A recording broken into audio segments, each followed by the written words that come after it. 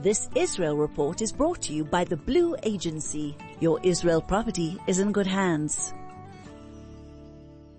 Owning properties in Israel can be a great investment, but challenging to manage if you're based abroad. The Blue Agency will manage every aspect of your property, finding and vetting tenants, maintaining your property and getting it rental ready, negotiating contracts and collecting rentals, reporting back to you regularly. The Blue Agency has built a reputation for trust and confidentiality over 20 years. The Blue Agency, your Israel property is in good hands. Contact us at www.theblueagency.com. The Israel Report with Rolene Marks. Rolene Marks, a very good morning to you. How are you? Good morning, and I have to say a huge thank you to you or to whoever is choosing the music, because that is the first dance I've had in ages. No, you didn't need to see me dancing in my pajamas in my office this morning. Either way, that's the thing, is Tisha B'Av is over, and you know what? There is reason to celebrate, even though it hasn't been a very easy week in Israel, has it been? No, it has been probably one of the most difficult weeks I can remember in a long time. You know, I've lived here through wars and waves of terror, and you know, nothing galvanizes the Israeli people more than feeling under threat. But this time there is a different sense of threat in the country, and you can definitely feel people's divisions and people's sadness and quite frankly uncertainty about where we are going in the future, and fear. Yeah, and that's what there seems to be. It's the sides have solidified in a way, and there doesn't seem to be, everybody's trying to say, well, yes, we must respect each other, but is there a lot of respect going on?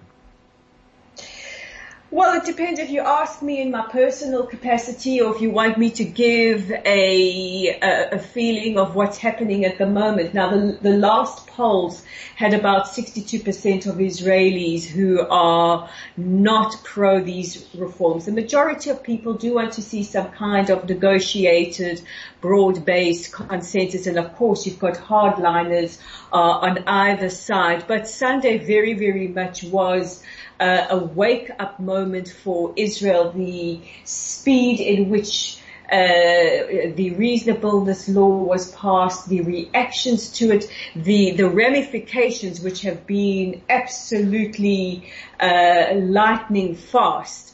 And I think right now we are just reeling from what we are seeing as one assault after the other. Standard & Poor's yesterday becoming the latest credit ratings company, joining Morgan Stanley, Moody's, Citibank, warning against the impact that this is having on Israel's economy. We can definitely see it in the effect on the shekel and on the Tel Aviv Stock Exchange.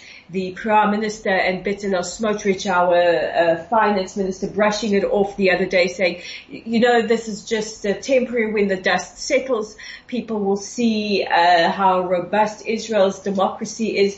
And the CEO of the Bursa 2 nights ago saying, don't ignore these warnings. These warnings are very, very serious, and we are seeing this. And Israelis right now are very, very frustrated. There's a feeling that the Prime Minister says one thing to the American media, is not speaking to his own people, and there's a feeling that because we will push back against him, there's a feeling that there's a loss of control over this government. We watched on Sunday, many of us couldn't believe what we were seeing in the Knesset as Yoav Gallant, Likud Defense Minister, other Likud members begging and pleading, please go to negotiations. The Justice Minister absolutely refusing to budge. Itamar Ben-Gvir running up and down with pieces of paper which in the end threatened to topple the coalition if there was any compromise, and the Prime Minister just sitting in the middle doing nothing. Not to mention the selfies being taken after this law, which has brought a tremendous amount of hurt to the people of Israel, was passed.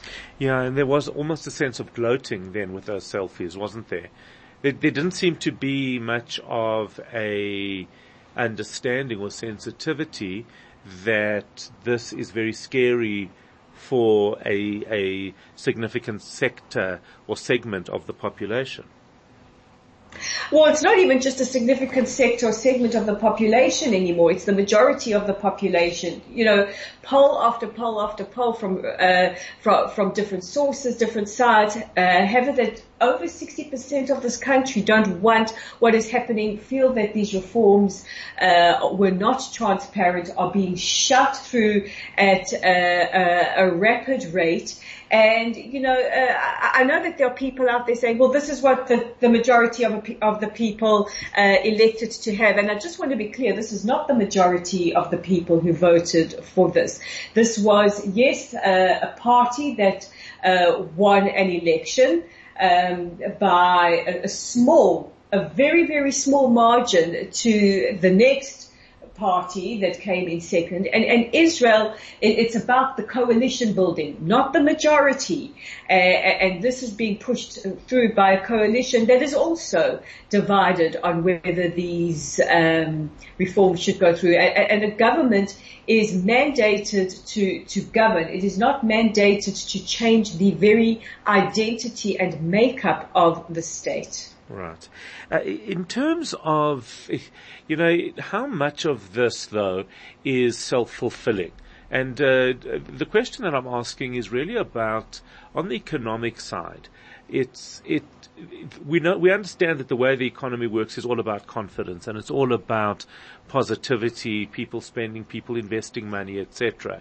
The fact that there has been this negative impact, isn't that actually just something that is self-fulfilling in terms of the reaction to the judicial reform? In other words, if people didn't react as strongly, then the economy wouldn't be so significantly impacted. But instead it has happened, and then people are saying, look what it's doing to the economy.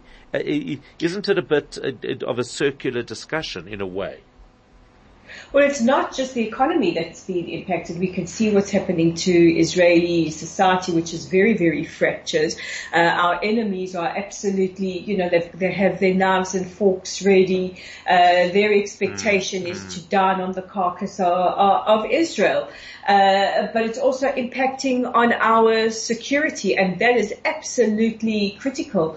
We have reservists after reservists from across the spectrum of the army saying that they're not coming to duty because they don't trust who is giving the commands. This was said by 230 pilots earlier this week. So what do we mean by that? We mean that if reasonable standards as they have been removed and an override clause which is proposed goes through, and we sit with a situation where you have the Bezalel Smotriches and the Ben-Gvirs of the world being able to override a ruling because now they do have portfolios in the security establishment. Our soldiers, and I think this speaks to the moral code of the IDF, say that they cannot carry out the orders from two people and members of the coalition who are on record of saying things that are racist and could harm the integrity of the army and the state of Israel.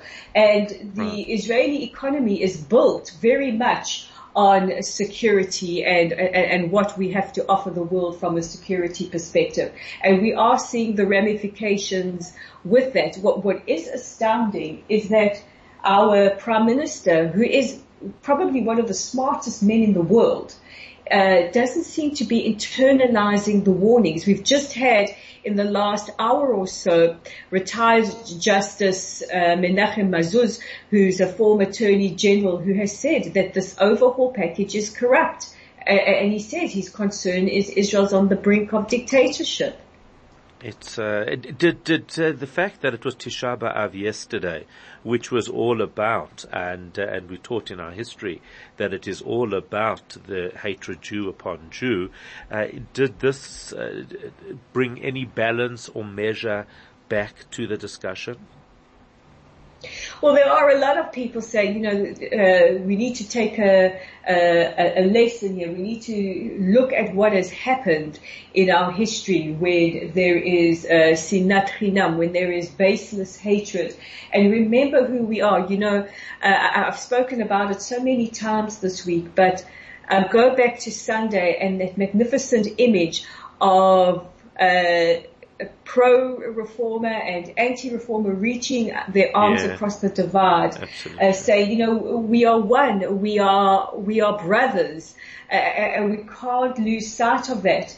And it is my hope that this is going to be built as I firmly believe, peace is built by the citizens upward and not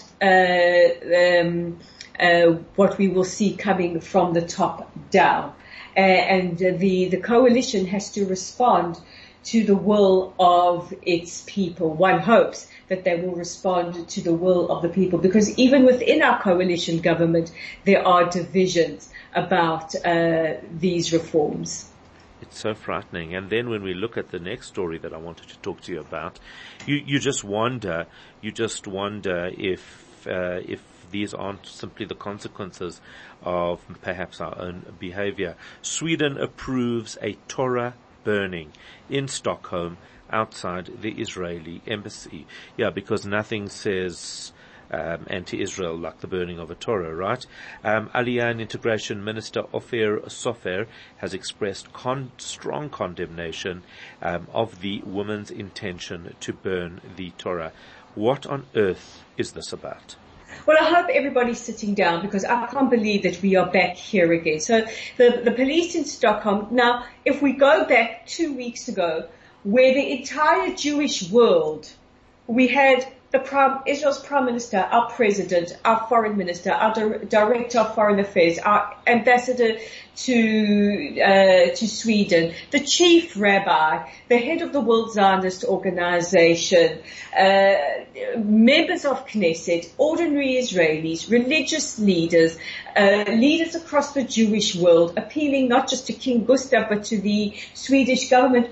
Don't let this go through. This is an absolute desecration. This takes us back to painful times in our history. We've seen what has happened in the Muslim world with the burning of a Quran, which has been roundly condemned by so many of us. You do not burn holy text, whether it be a Quran, a New Testament Bible, or a Torah. But I don't know. I don't know if the Stockholm police are just the stupidest bunch of people on the planet, but they've granted a woman in her 50s permission to gather outside the Israeli embassy today to light the Torah with a lighter. Now, please, everybody, pause what you're doing for her rationale. Her rationale is that it is a manifestation for children's rights in Sweden that are systematically violated. So nothing says let's stand up for the rights of children than burning a sacred holy text of the Jewish people outside the Israeli embassy. It's just beyond me. It's absolutely incredible that, as you say, we've come back to this, and the ultimate, freedom of expression is doing something to somebody else that is unbelievably hurtful, but actually does no good at all. So it's not as though your life is enriched, or anyone's life is enriched by burning a Torah or a Quran or anything else, but it's just your need to show that you can. And the fact that this is allowed, we keep going back, to this phrase that I love, which is, my right to swing my arms ends at your nose. And that's exactly right. You can do whatever you want, but when you start harming me and when you start harming my religion, it's an absurdity. And how this is allowed is just all in the name of freedom. So we disrespect you in the name of our own freedom. How is this even possible? Do you think it's going to go ahead? I hope it doesn't go ahead. There was such an outcry 2 weeks ago, and the guy that proposed to do it said, he wanted to show, or he wanted to test to see if there would be as equal a reaction to the burning of a Torah as there was to the burning of a Quran. And I think we are all in agreement that the burning of any holy text to any religion is absolutely beyond the pale, vile, appalling, and repugnant. But I worry that this has started a revolting new trend that if I want to express my freedom of expression now on children's rights, because really nothing says let's respect the children than being destructive and disrespectful, that we are going to see people saying, well, I'm just going to take a Jewish Torah and burn it. Yeah, it's just absolutely bizarre, and let's hope that this doesn't ultimately go ahead. That's what happened the last time, but this somehow does feel a little bit different. And I just can't help but link it to what's going on in Israel. Maybe that is my own worldview or naivety, but I think that's what happens effectively when you see this type of conflict happening from within our own. Rolene Marks, it hasn't been an easy week for you either. I know that no matter what you say about this, you get attacked. So just you keep hanging in there and saying what you need to say, and we'll catch you next week. Wishing you a Shabbat Shalom. That Israel Report was brought to you by the Blue Agency. Your Israel property is in good hands. Owning properties in Israel can be a great investment, but challenging to manage if you're based abroad. The Blue Agency will manage every aspect of your property, finding and vetting tenants, maintaining your property and getting it rental ready, negotiating contracts and collecting rentals, reporting back to you regularly. The Blue Agency has built a reputation for trust and confidentiality over 20 years. The Blue Agency, your Israel property is in good hands. Contact us at www.theblueagency.com.